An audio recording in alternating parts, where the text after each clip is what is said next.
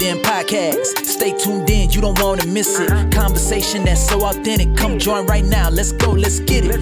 The Weighed In Podcast, based in the UK, and we got it popping. Talking about issues and so many topics. Never hold back, we gotta be honest. Talking out many scenarios and breaking down actions and the consequences. I admit it's getting intense with Wade hosting. You don't really want to miss it. The Weighed In Podcast. The Weighed In Podcast. Let's go.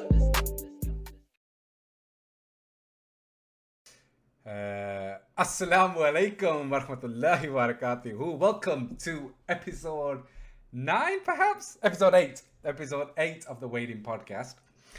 Joining me live on Skype, we have...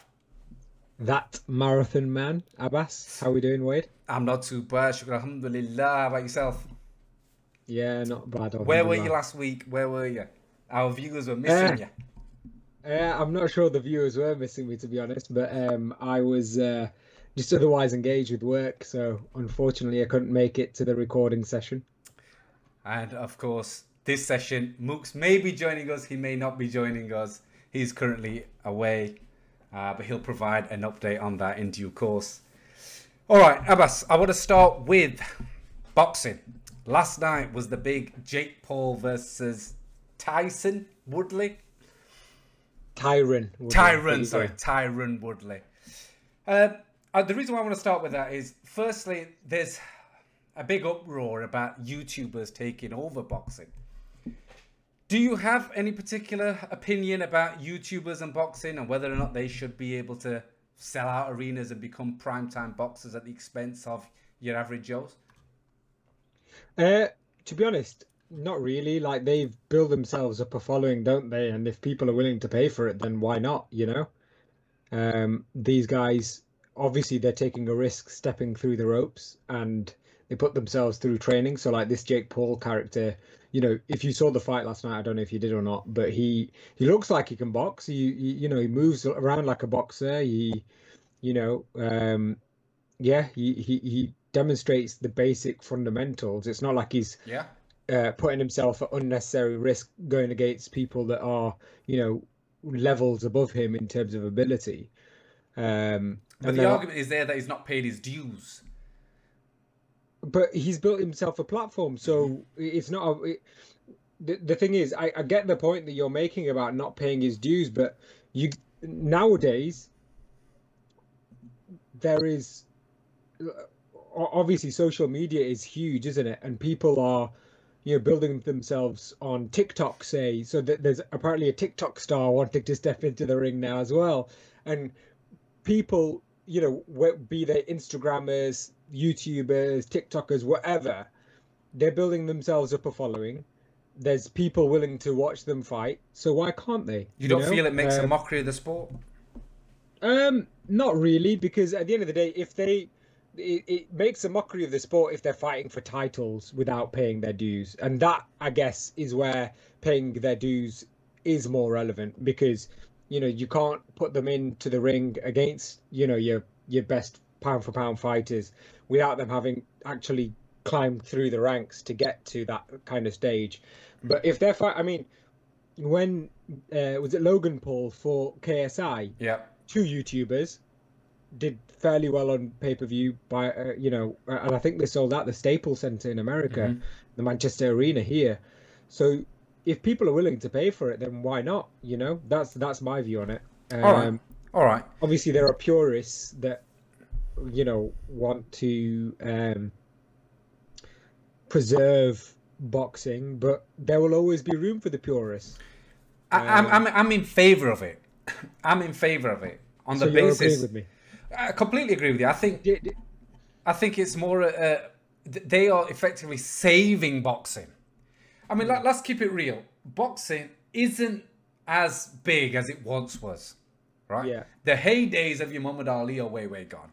Your big boxers like your Mike Tysons, even Lennox Lewis, you know, those kind of fighters that existed at that time in the 90s are gone. There's only really 1 or 2 weight divisions where there's a substantial following.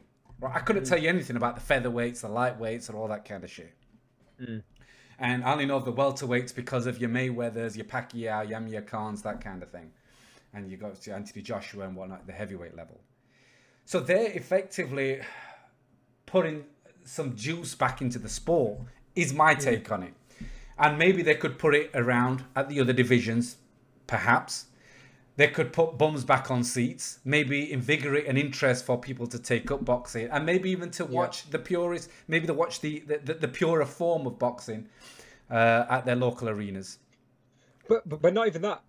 Like, one of the things that these YouTubers are doing, so for example, the Jake Paul fight last night that you're talking about, there were professionals on the undercard. Yeah. And it happens all the time. So on the Mayweather Logan Paul card, I think, what was his name?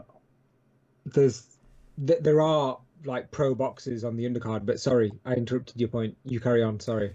But just on that, is it not taking the piss if you were on the undercard to Logan Paul? I don't think so, you know, because at the end of the day, these guys are, for example, the Paul Mayweather fight, I don't know the numbers, but they sold a hell of a lot of pay-per-views and people watched it, right? And it was Badu Jack was on the undercard. He, I think, was super middleweight world champion or light, I can't remember, but he's a world champion in his weight class. I don't know if he's currently world champion, but he is closely linked to Mayweather, hence why he's on the undercard of that fight. And because of the audience of that fight, if people are, you know, if they just so happen to watch his fight and think, actually, you know, this guy's a decent fighter, I might follow him. What's his name? What's his, you know, Instagram? What's his record like?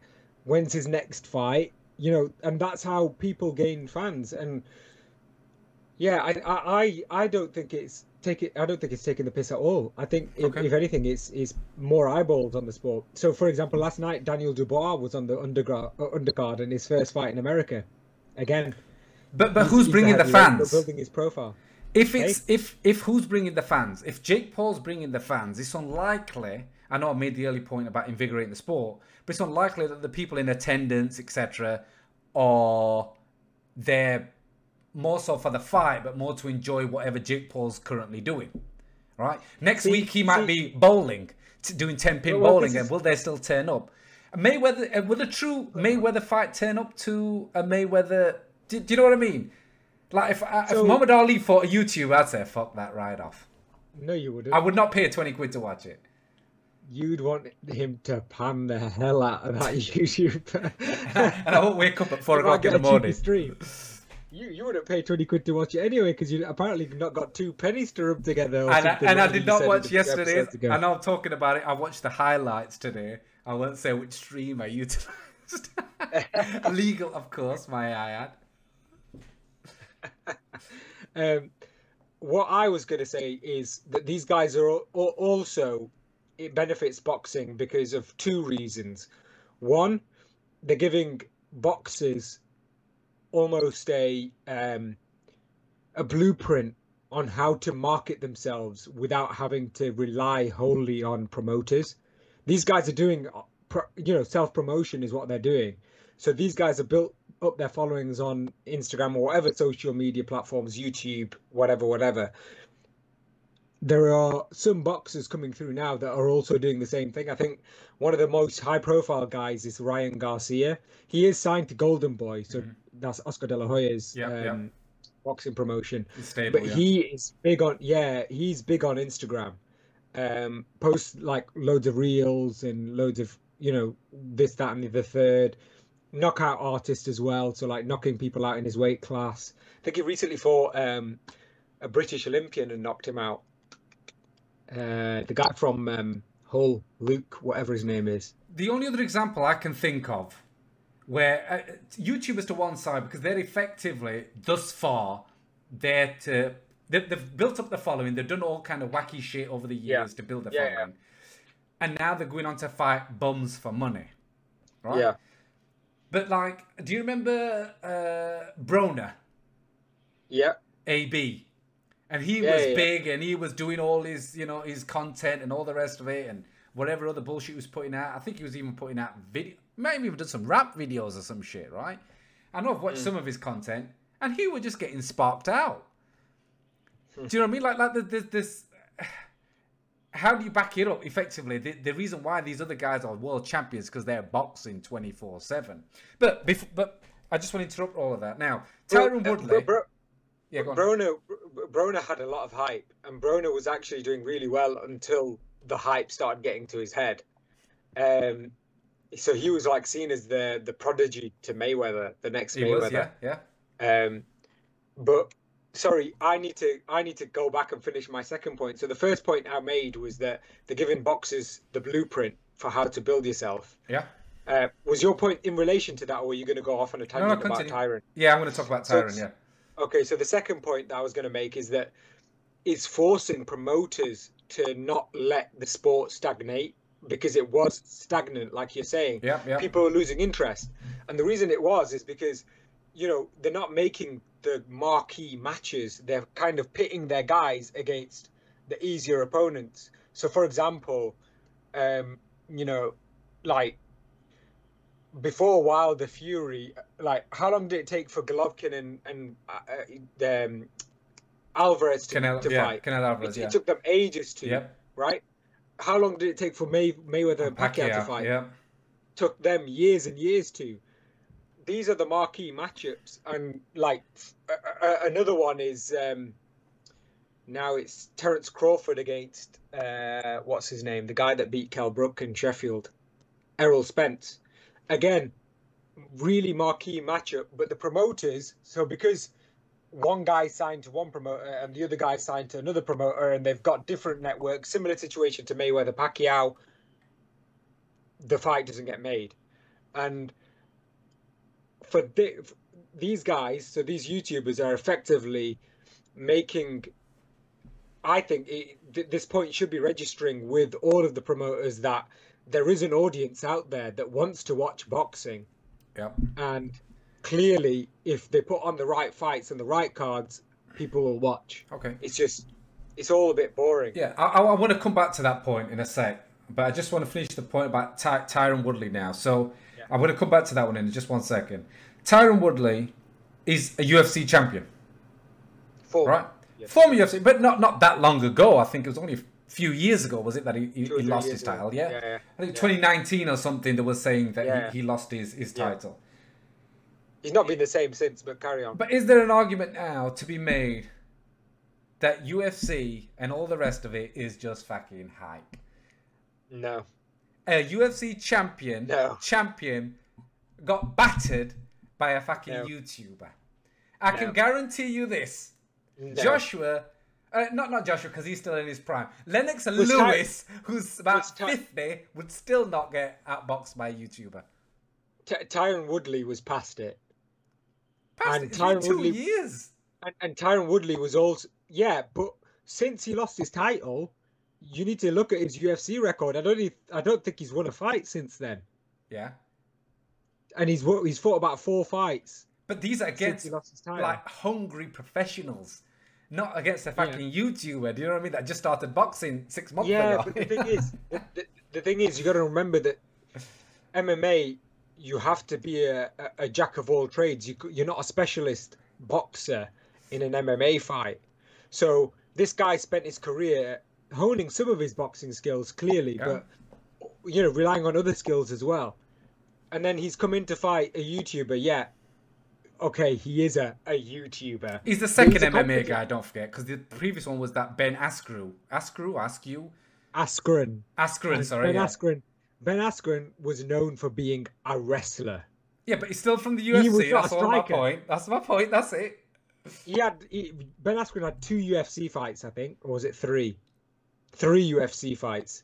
In the first one, he very nearly got knocked out and then got a very lucky submission win. His second one, he got knocked out in 6 seconds. Yeah. And in his third one, I think he got submitted by Damian Maia. So Ben Askren isn't somebody that they should be, putting forward as this pro fighter or this UFC. He is a pro fighter. I'm just stating facts. That's all. He was undefeated until he got to the UFC, and he was basically because he was wrestling the heads off people. Like he was taking them down, ground and pound, submit, or whatever it was. but he was just taking them into deep water and killing them off.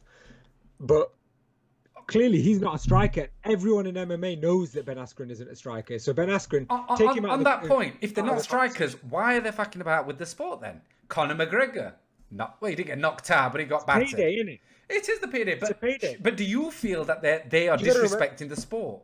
Is MMA disrespecting our beloved boxing? No, because UFC model is completely different to the boxing model even. And the UFC model means that the fighters don't get paid as well as in the boxing model. In that, it's all kind of determined by Dana White and the UFC centrally. So because there aren't really rival promotions and promoters, I mean, you got Bellator, and there's like really minor MMA leagues. Yeah, there is. Yeah. UFC is the main. Everyone knows. Yeah.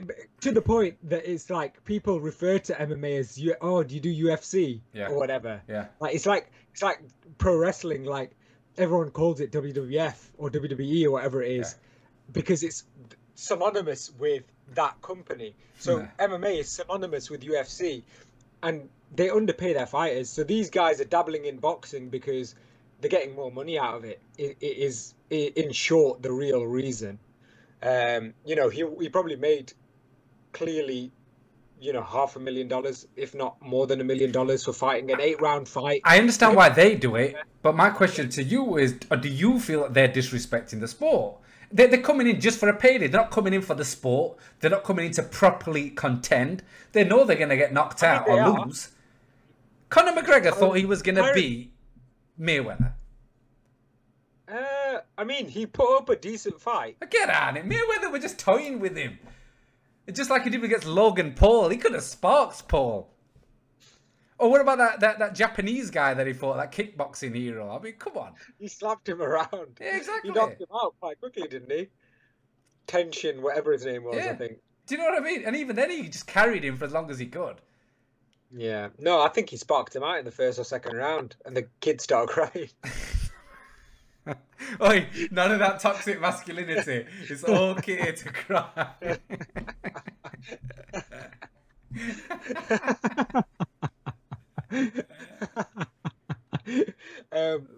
But no, I don't think they're disrespecting the sport. If they more power to them, man. If somebody paid me £2 million to get panned, I'll do it as well. All right, well, I'll put it another way. I'll put it another way to you then. That's a fair point that you've made. So I'll put it another way then. You have been boxing all your life.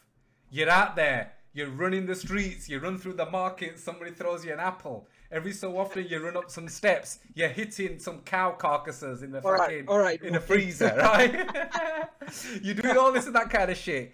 Am I based in Philadelphia as well? You are waiting for your opportunity. And every time the champion is fighting a fucking YouTuber, an MMA guy, some other shit from somewhere else, a fucking he's fighting Wiggins, Bradley Wiggins next time. Do you know what I mean? Which champion are you talking about though? What do you mean, which champion? You said, I'm slaving away. This is what I'm saying. Like a Mayweather, whoever the current champion is. Let's say he just keeps going for the money.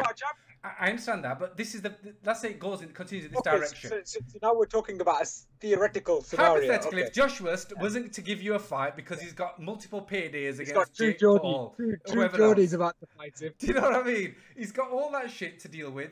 You never get your chance. Okay. Is that right? Is that fair?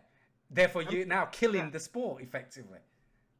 You are, but you're talking about a possibility that isn't reality, aren't you? Because that is killing. You said the money's in boxing, but it's only in particular places. Yeah. It's not at all levels. And there's a lot of champions who don't get paid the $1 million.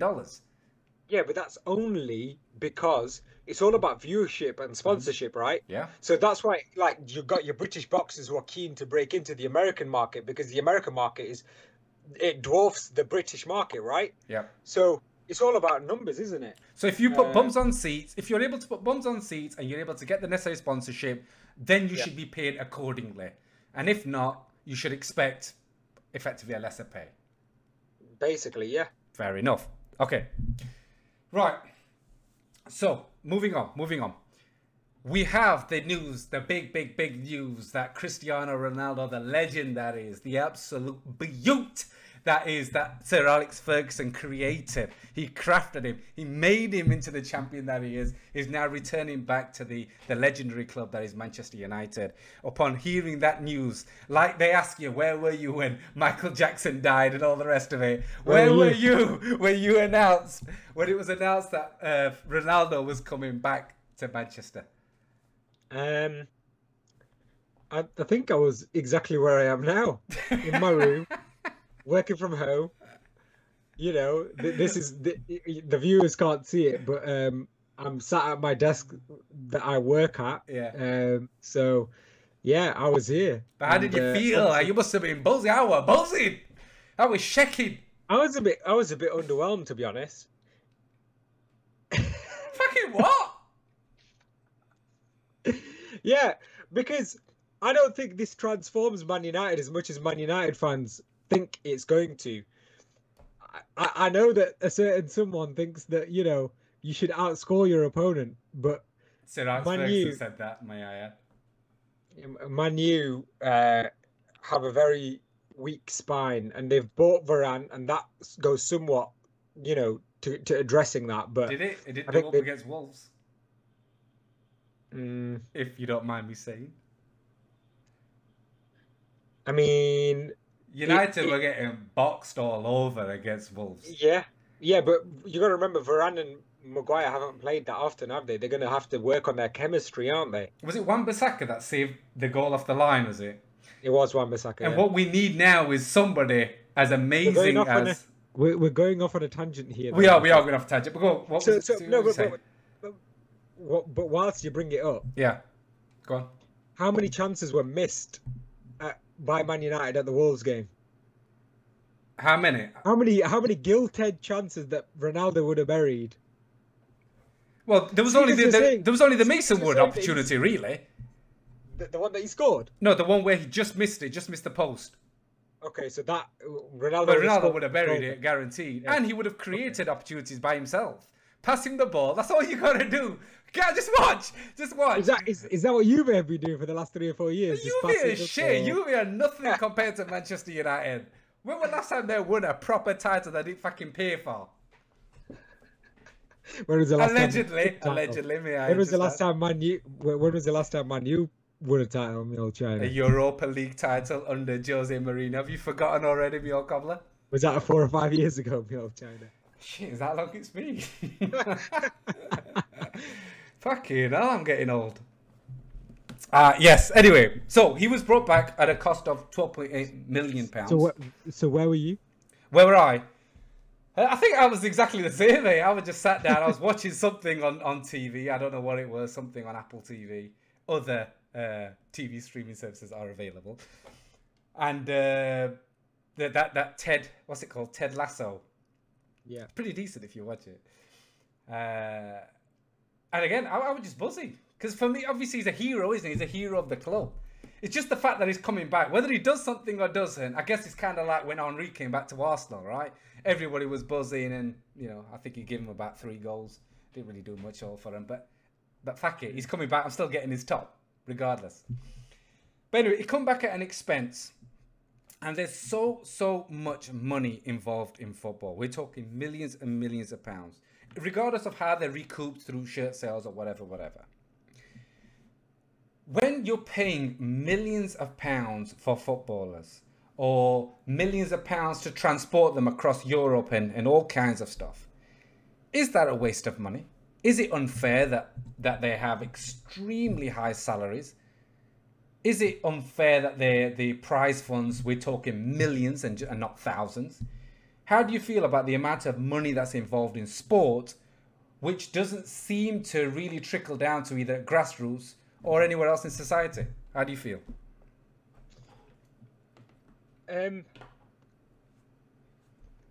Obviously, I'm probably going to be with you on this one in terms of, I think it's gotten a bit out of control. And because of it, I think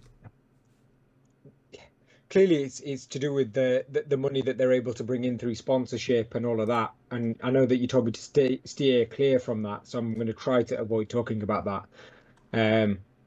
Yeah, I just think it's obscene. I think it's obscene that people, you know, at the top end, in the top echelons of sport, get paid millions upon millions of pounds, and you know, I, I not wanting to bring this topic back to the pandemic, but key workers get paid absolute, an absolute pittance in comparison. And without those people, Yeah. society would have absolutely collapsed. So I think that's a very good comparison to make. So yeah, I mean that's my view on it in terms of it. Oi, oi! Where's he gone? Why has he just come in with double guns? Double thumbs up, and he's left. Please. Yeah, go on. Sorry, mate, carry on. No, just yeah. I mean, that's it really. That I think it's obscene, and I think it's out of control, and I don't know what can be done about it. But ultimately, your sponsorship money goes in. It means more money at disposal of the clubs, and it means therefore that the clubs can pay whatever they want to attract the best players to keep their position in the top leagues or in the at the top of those leagues or whatever. What about the disparity in money between the top leagues and the lower leagues? Well, I mean, again, the pandemic kind of showed it up, didn't it? Because the Football League needed bailing out, and the Premier League kind of refused to do it, and then tried to impose wide sweeping changes on the Football League, didn't it? And which got a lot of blowback from the fans. Yeah, I think it's a really difficult one because obviously football is a community-led sport, right? Mm-hmm.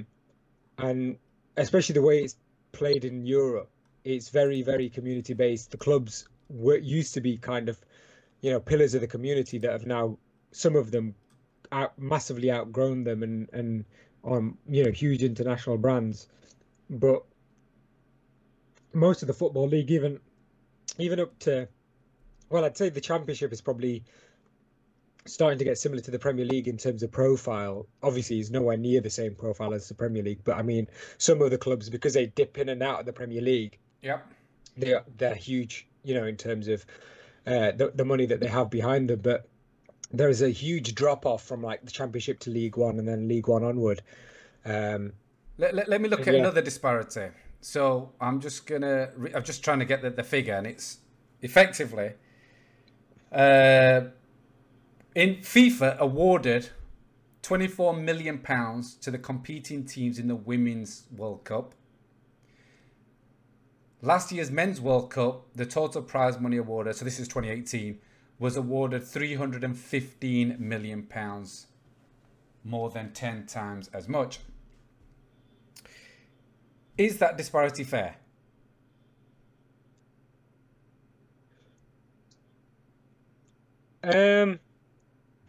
They're doing the same amount of work. Should they be rewarded the same amount? I think, it's to oversimplify it to say that they're doing the same amount of work and should they get paid the same amount. Wimbledon said that. Wimbledon said that. In fact, they do less sets and they got the same prize fund. May I just add? No, but what I would say in response to that is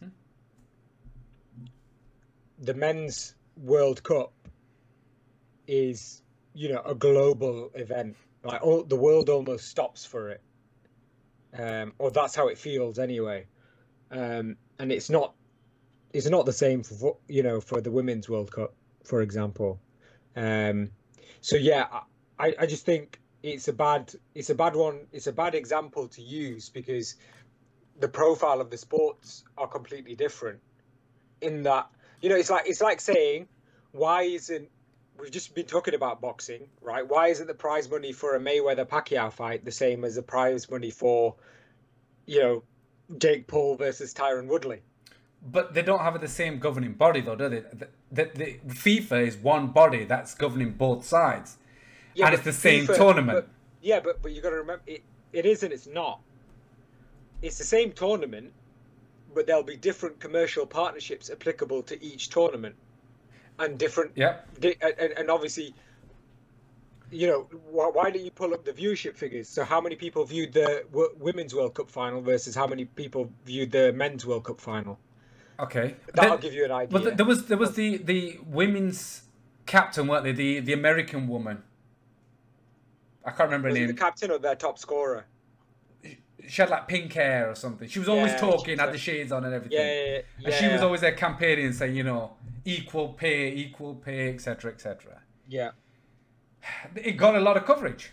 There was a lot of people that supported it and felt that perhaps that should be the case. Other sports are trying to catch up in that respect. See, I would say that there is merit to saying that they should be equal pay, but I also think that if they use an equal formula to calculate the pay, then because if, for example, and let's just oversimplify it, if the TV revenue and the commercial deals from the Women's World Cup generates 100 million, but the Men's World Cup generates 500 million, then the prize money should be a percentage of that is the same. Okay. But because the Men's World Cup generates 500 million, they get a greater sum because the overall pot is bigger. The pie is bigger.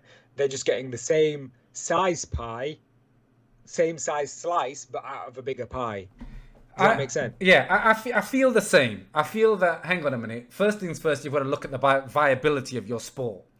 Let's not start handing out £500,000 salaries if there's only fucking Bob and his 2 dogs turning up to watch a game, right? But on the flip side, whilst I think they shouldn't be banging on about the salary side of it, which should be proportionate according to, however it's being calculated, they should utilize funds from the men's game to invest in the women's game, and not so much so in salary wise, but just providing the necessary infrastructure, building the commercial relationships, trying to get more viewers, trying to get more people into the stadium, trying to get more people to watch it on TV. I know it did increase. I know over recent times, I think they said the 100 with the cricket, they have the women's game as well. And they said it was the most watched cricket game played by women in history ever. But equally, they gave it the same amount of attention, right? They put it on the TV, that it live on Sky Sports. They were giving them the relevant funds, etc., etc. So maybe it needs that in order to bring them up, to put them on par with our sport. Yeah. I don't know. It's a fair point. But then maybe that increases the argument for running the 2 tournaments at the same time, like they did with the 100, at the same place at the same time. Then because people are focused on watching football, you might get more people watching the women's football because football fever takes over, right? Yeah. And you might want to watch a game and there's no other game on apart from a. That's a good point, actually. Yeah. I agree with that. That's a good point. So yeah. Yeah, definitely. Get them both played at the same time. Yeah. Yeah, in the same country, same stadia, that kind of thing. When did they play theirs then? So did they play the alternate year? I think so. Yeah. All right. Well, that's fucking ridiculous, isn't it? Like you'd have Man U playing at obviously Old Trafford, or sorry, not Man U, fucking England or whoever. Well, they play at Wembley. Bad example. Brazil will be playing there, and you could have the Brazilian women's team at New York Stadium. Do you know what I mean? I said the same stadiums, not. No, I mean, come on, they're not going to fill out 78,000. Why are you sending the Brazilian women to Rotherham? They won't want to go there. Because, we've got a 12,000 seater capacity and it just won't look as empty. Wow. No, we love the women's sport. I do follow it. I do enjoy their games. Don't ask me to quote anything or whatever. Don't ask me the results or any players' names or anything. Yeah. Anyway. So, Mushy, on the topic of sport, I recently saw that India have been, I think they've had a record performance in the Paralympics this year. Yeah. So they've won several golds and a silver, several silvers or whatever. They've won the most medals that they've ever won at Paralympics, and it got me thinking about attitudes towards disability in the South Asian community, and my personal experience of it, and I don't want to kind of extrapolate my personal experience of it across all of the community, but the feeling I get is that it's very much seen as like a burden, as in for those around the person that might be carrying a disability, and like it just things like Paralympics I think are quite inspiring in that they show that you might not be able-bodied, but you can kind of you could still do things in and push yourself to your absolute limit, win, physically kind of accomplish things. So it really kind of it just kind of my thought process just disheartened me a little bit, in that like I said, in my personal experience of the South Asian community, it's not seen as something that disabled people aren't pushed forwards. They're almost seen as like I said, a burden. And whenever I've been to Pakistan, for example, you see people on the roads like begging and stuff like that, usually with some form of disability. So yeah, that was my two pence worth. I don't know if you got any views on Well, that. it's surprising that you say that, and it's surprising that they're performing so well at the Paralympics, because it was only a couple of weeks ago when we were discussing the Dalit community, and we were talking about how if you're disabled or whatever, you get cast into an untouchable, effectively. And I know that term is perhaps not as widely used anymore, but nevertheless it still exists. And the fact that I wonder who these people are. I wonder if they're from a well-off, educated, that kind of background, and they're being appropriately pushed, or is it the states going out and finding these people and giving them something to work towards? I'd find that to be quite interesting. Do we know anything about the athletes? Do we know what their backgrounds are? No, I don't, to be honest. But the thing is, I don't know anything about the way in which India's kind of Olympic Commission will fund these things. I would have thought that most of them are probably self-funded or are exceptional and then get sponsorship from companies. I would expect, So yeah, and it reminds me of this story where I saw it was on Instagram. There was a woman, so she's done a TED talk about it, and that's what I was watching. Surprisingly, I watch TED talks. What? Yeah. And she's in a wheelchair, and she's talking about how she was married. She's Pakistani, I believe. Her husband, I also believe, was Pakistani. And she got into a car accident. The car accident left her disabled, left her unable to have children, etc. And he ended up leaving her. And then through her rehabilitation with a personal trainer, them two fell in love, and them two got married, etc. Right? And I just wonder that, how much of it is culturally embedded and how much of it is innately embedded, where you feel stuck or trapped? Do you know what I mean? Not as the disabled person, but as the partner of a disabled person. I mean, we're talking about people that are in love that then split because now circumstances have changed. Yeah. Right? Do you think that? Do you think it's more innate? Are we programmed to expect a norm, and when things don't become, or things aren't normal, we don't know what to do, or we're scared of the situation, and then you feel trapped? Yeah, I think that could be part of it. I've never really looked at it like that. But yeah, I guess it's all well and good me kind of preaching what I'm saying right now, but how would I feel if I was in a situation where one of my close relatives had a disability, or one of my loved ones, or whatever? I don't know. So that is a really interesting point. Have you ever met somebody that's got a severe disability? Yeah, one of my cousins. Yeah. And how do you communicate? It's very difficult to. But do you try? Yeah. I'm terrible, absolutely terrible at this kind of stuff. Yeah. If it's like, I hate it when people do it to me.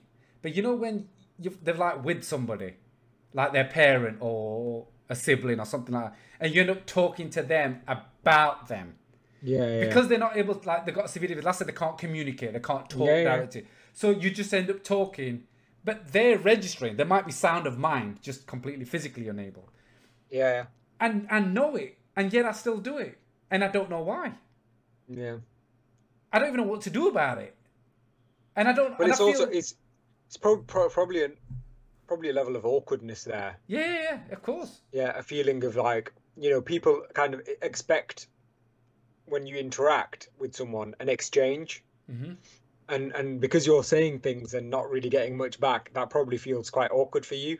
And instead of going through that awkward experience, you just kind of, you know, go the easy route, if I can put it like that. Because sometimes you feel like as though sometimes you're talking, but the way in which you're talking, because you're not getting a response, is almost to that like you're talking to a child. And then you feel, hang on a minute, everyone's probably thinking here. Do you know what I mean? You start to feel the walls start to close in. Oh, everyone's watching me. What am I doing? I've got it completely wrong. So you just try to avoid the situation. I don't know. It's something I know I need to work on myself. But I just feel that there's just such a stigma around the whole disability, at least within our community, I know for definite. Yeah. But what do we do about it? Well, now that you've brought it to our attention, what do we do? Well, the thing is, I think there isn't enough kind of empathy and compassion. Not just from people who might have, you know, disabled people in their family, but just from our community as a whole. And it's, you know, it's weird me saying that, because those two kind of concepts are supposed to be kind of fundamental in our religion, in terms of, you know, being compassionate and empathetic towards your brother or sister. So yeah, I think kind of, you know, and investing in our people, like investing in those people with disabilities, in terms of, you know, helping them fulfill their potential or whatever they want to do, and, you know, not really kind of seeing it as an inconvenience. Because I feel like that's how it's seen, and I think it's almost like a hangover from what happened in Pakistan, where our community is from, because a lot of the places, I mean, I can talk about the kind of rural experience, like, you know, it's a poor country, and, you know, everyone has to be pulling together and being productive. And, you know, how can that be for somebody who might not be physically able to do anything? So that's why it's probably seen as more of a burden as opposed to anything else. There's a case, there's a local guy, I won't say his name, but there's a local guy who has a disability where he uses his wheelchair, something wrong with his legs, I don't know what. But he's completely sound of mind, right? He's been to university. I think he's an accountant or something like that. And, you know, when it comes to the whole finding a rishta business, etc., people would give him the family stick about trying to find him a rishta. Why? Saying that, you know, oh, poor girl, you know what I mean? You're just, you know, trying to trap her into something, and he's got a disability, blah, blah, blah. There was all this and that kind of nonsense. Anyway, long story short, he ended up marrying a Gori. They've got a family now. He's really happy. He's working. He earns good money, etc. You know, he's doing really well. Everything that you would normally expect. And you just think, why did it take that? Why did our community effectively write him off? I know we're not in the field, so perhaps you might consider that to be unproductive. But over here, you just need to be a sound of mind. You can do anything. They just make assumptions, don't they? They make assumptions that just because that person might have some kind of physical ailment, that is then going to be passed on to, you know, if you have children or whatever. And that's, you know, that's a big thing in the Asian community, is like having, you know, a family, and not only having a family, but when you have children, getting them married is a big thing for the parents, and ensuring that they get married to somebody who could continue the family is a big thing. So that's why they see it as an issue, and probably, you know, had those comments made towards them. I mean, it didn't mean it's right that they had those comments made towards them, but if anything, is completely wrong. Just because somebody's disabled doesn't mean that they're not, entitled to, have a family life. And as you say, he's now having, by all accounts, a really fulfilled family life. So the thing is we say these things. We say these things at an academic level. Yeah. But even on a personal level, we wouldn't. Right?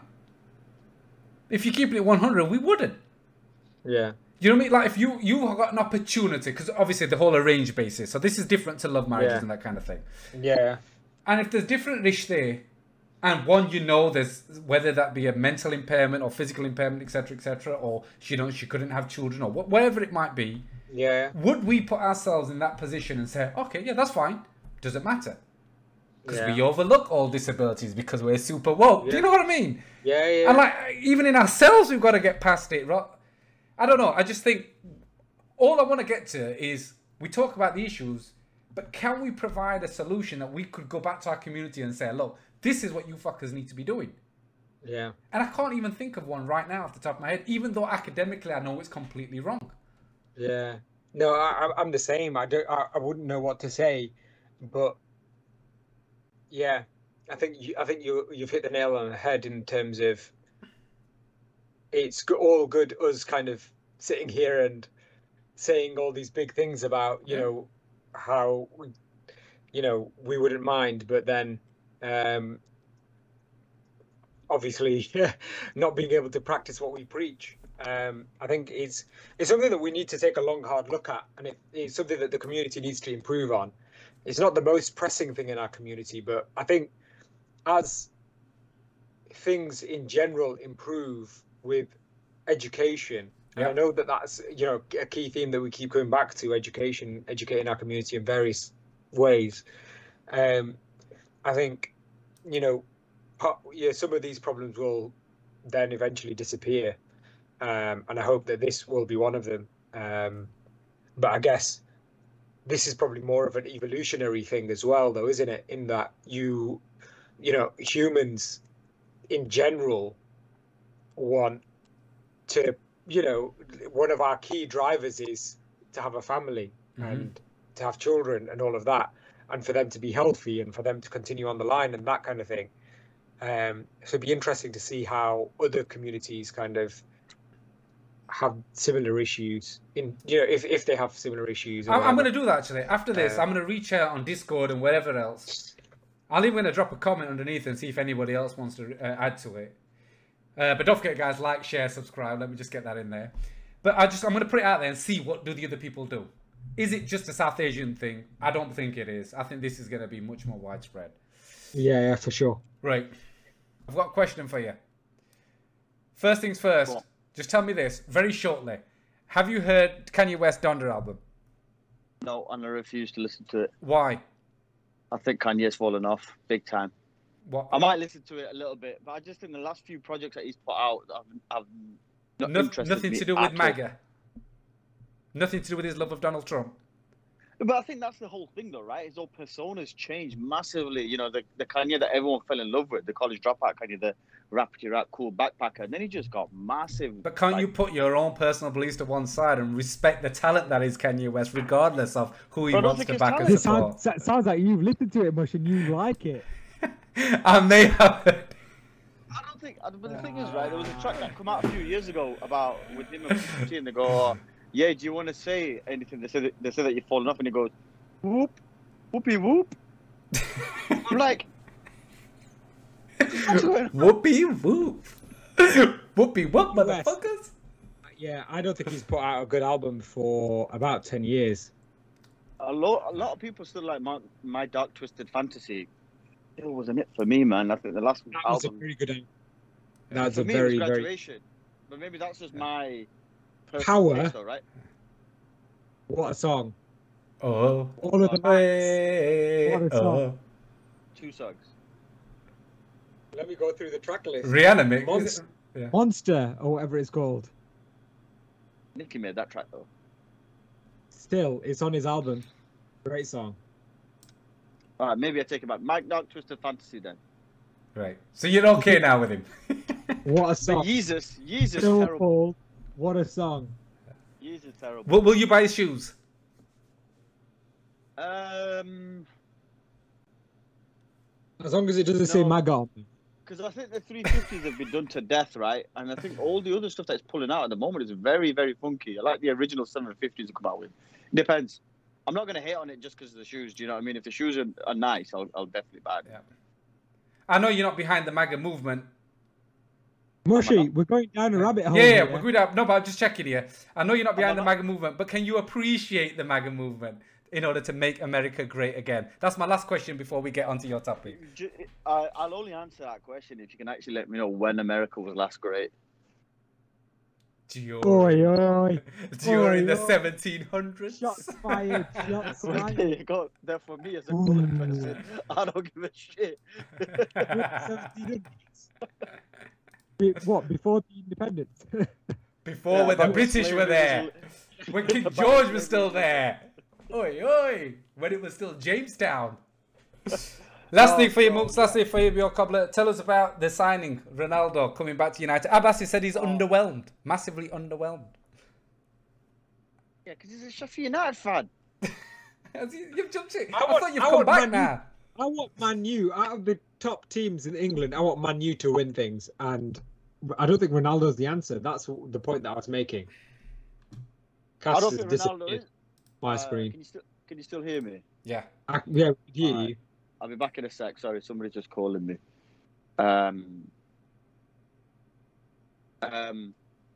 So it was one of those signings where if he went to City, it was game over, right? Yeah. For his legacy, for the Premier League, it was just game over. It just was, it was unfathomable. When was it Thursday, and I had loads of people messaging me saying he's in talks with City, he's in talks with United, aren't even in for it, or whatever, etc., etc. I think for me, it's just huge. Absolutely lifted the fan base, lifted everybody at the club. The fact that they managed to do this deal in less than 24 hours is huge, in my opinion. It shows actually a level of competence from the board that I've not seen in about. Do you think there's 10 any years. truth to the agent Bruno, agent Ferdinand, agent Patrice Evra? Yeah, of course. Of course. I think they've been having the conversation with him throughout the summer because people have been making the rumour of he doesn't want to be at Juve anymore. Yeah. He wants a new challenge. But that's got to come from somewhere, right? It's got to come out into the atmosphere, into the universe somehow. Yeah, I but think if they've been obviously having the conversation with him conversations. all summer, then surely But Man until U. they could do Then something Man about U. it. Yeah. Then the board haven't done that well, have they? Because it's taken them months. No, because they've not worked on the deal for that, right? So basically, it got to a situation where apparently it was Ferguson got involved and said you can't let Man City sign him. And the reason Man City didn't sign him was because Man City didn't want to pay the £12 million for him, whereas we've just said, sod it, we'll do it. But I think... Hang on. Just hang on. Whoa.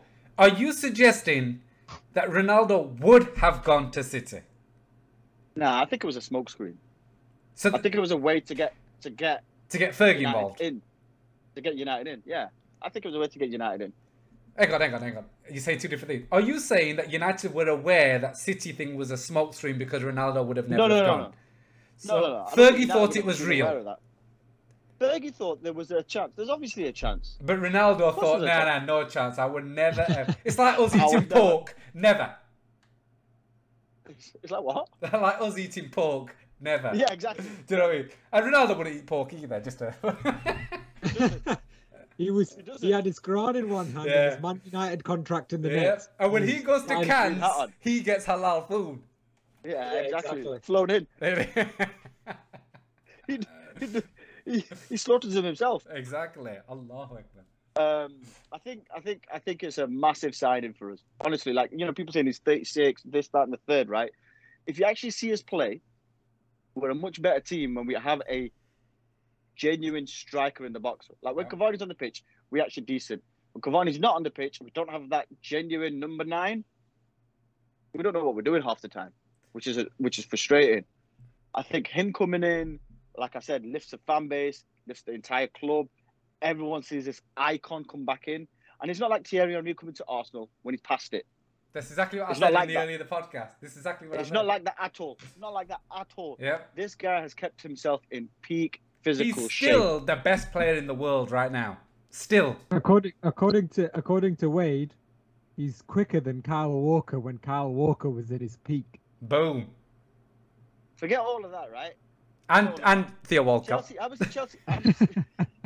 Together. How much did Chelsea pay for Lukaku? That was it, 80 million. 96 million pounds. 96, shit. How old is Ronaldo Lukaku? outscored him. Yeah. How old is Lukaku? Ronaldo outscored him. How old is Lukaku? Ronaldo outscored him last year. In How a old league is Lukaku?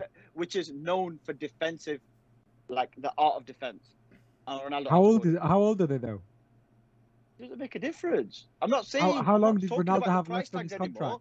I'm How not long did talking about Ronaldo have left on his contract? 1 year, Exactly. How long did Lukaku have on his contract? probably 2 years, probably 3 years, So- whatever, right? So clearly Whatever. they weren't as desperate to get money in for him because they thought they would lose him for free next summer. They've got 12 million pounds, Abbas. 12.8. All right, sorry, 12.8. Pocket They change. need, yeah, that's better than nothing though, isn't it? They get rid of his contract. I agree. It's better They than get nothing. money in. But you're not talking. Now you've gone into a different conversation talking about the money aspect of it. I'm talking about him still having it as a player. You're talking about Lukaku, his age, whatever. I'm not talking about that. I'm saying you're asking whether or not he's going to still be able to do it because of his age, and I'm saying I'm he not asking that. outscored Lukaku. Wade asked that maybe, but I didn't ask that. He outscored Lukaku in Serie A in a league which is meant to be best for defenders. Mhm. He's going to come here. He's changed his game. He's adapted his game. He's not going to be playing off the wings or anything. He's going to be playing as the focal point, and he's going to be unlike Cavani. Oh, there He's gonna goes be like, there goes Don't Wade's drop me. tactics from last night. What was Oh, that? He's going to don't drop me. Wade was like, as long as Man U play Cavani and Ronaldo. No, I said they've got to keep Cavani. Right? I'll tell you what, I'm putting it out there right now. United are winning Champions League. Boom, I've said it. Fuck that, I've said it. And that's They're winning in the addition- Champions League. And that's in addition Horrible. to his Premier League prediction. So it's Nah. the league We're and doing Champions League We're double. doing a double. Of course we're doing the double, without a shadow of a doubt. We might even, well, we're not going to do League Cup because we don't waste time with that shit. Keno reckons we're going to win the FA Cup because he's come to win trophies. I don't think they're going to win Champions League or Premier Leagues because of him, but he'll win a trophy like the FA Cup. And I'm like, Ronaldo ain't settling for the FA Cup. Now, No way is Ronaldo settling for the FA Cup. he's come No back way. to cement his legacy. Oh, it was already cemented, come- don't get me wrong, but he's come He's to gonna double he's gonna cement. come back. He's gonna come back. I reckon we'll win one of the two now. Yeah. I'm quietly confident. Dan James is gone. Yeah. 28 million euros, so about 25 million pounds.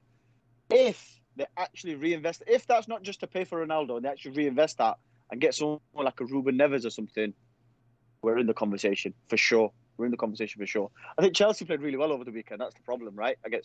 In 10 man against Liverpool, they played really well. So they're showing their stripes. Yeah. City are spanking relegation threatened Arsenal. So Yeah. they're going to be in the conversation. And I think it'll be the four that we've discussed at the beginning: Liverpool, us, City, and Chelsea. And I suppose it's going to go down to the depth of the squad, isn't it? Really. And But fortunately, the we're argument, blessed. the We're blessed argument in that was being argument. made earlier on is that we don't need Ronaldo. Yeah, we do. We didn't need a striker. We needed. a Abbas, you defensive listening, midfielder, Mule Cobbler? right? Yes, I we think- do. Listen, right? We needed a defensive midfielder, in my opinion. Yeah. We needed a defensive midfielder, in my opinion. But not a striker. And everyone was talking about we need a striker, but I wanted a defensive midfielder. However, it's Cristiano. Do you know what I mean? Would you It's just agree? Cristiano. We don't even need a defense with Cristiano. We will score more goals than they can. No, I wouldn't agree with that. I wouldn't agree with that. But no, yeah, I think it's going to do big things for us. You know, the things that people say that we lack because of Ollie. Yep. We've got the greatest mind in the game as a player, anyway. The way he adapts his game and stuff coming in, I think he'll lift us up to levels that we needed. I think it's a fantastic signing for us. To the point where I was saying this earlier, that I wasn't going to buy any Man United shirts. I just wasn't. I was like, no, I'm not going to do You're it. getting a Ronaldo one. Definitely I was getting a saying red the same Ronaldo thing one. the other night. We're definitely getting a Ronaldo one without doubt. Definitely getting a red Ronaldo one. Definitely. You know, getting a red one that I Ronaldo didn't one. get that I Big regret is Ibrahimovic's one. I didn't get it and I regret Yeah. it, but I will not miss out on around. I'm checking online actually, they're not even available. Well, they're not even allocated him a number yet. Yeah, it's not signed. That's why. Will he get the They're number trying to 7? get this number 7 number off. They're trying to get it off Cavani, but apparently there's a rule where because Cavani's been registered as number 7 at the start of the season, you can't unregister him. So unless we sell him, not happening. So I don't know, but maybe the Premier League will make an exception because it's Cristiano Ronaldo. What, for 2 number 7s? No. Then Cavani could change his number.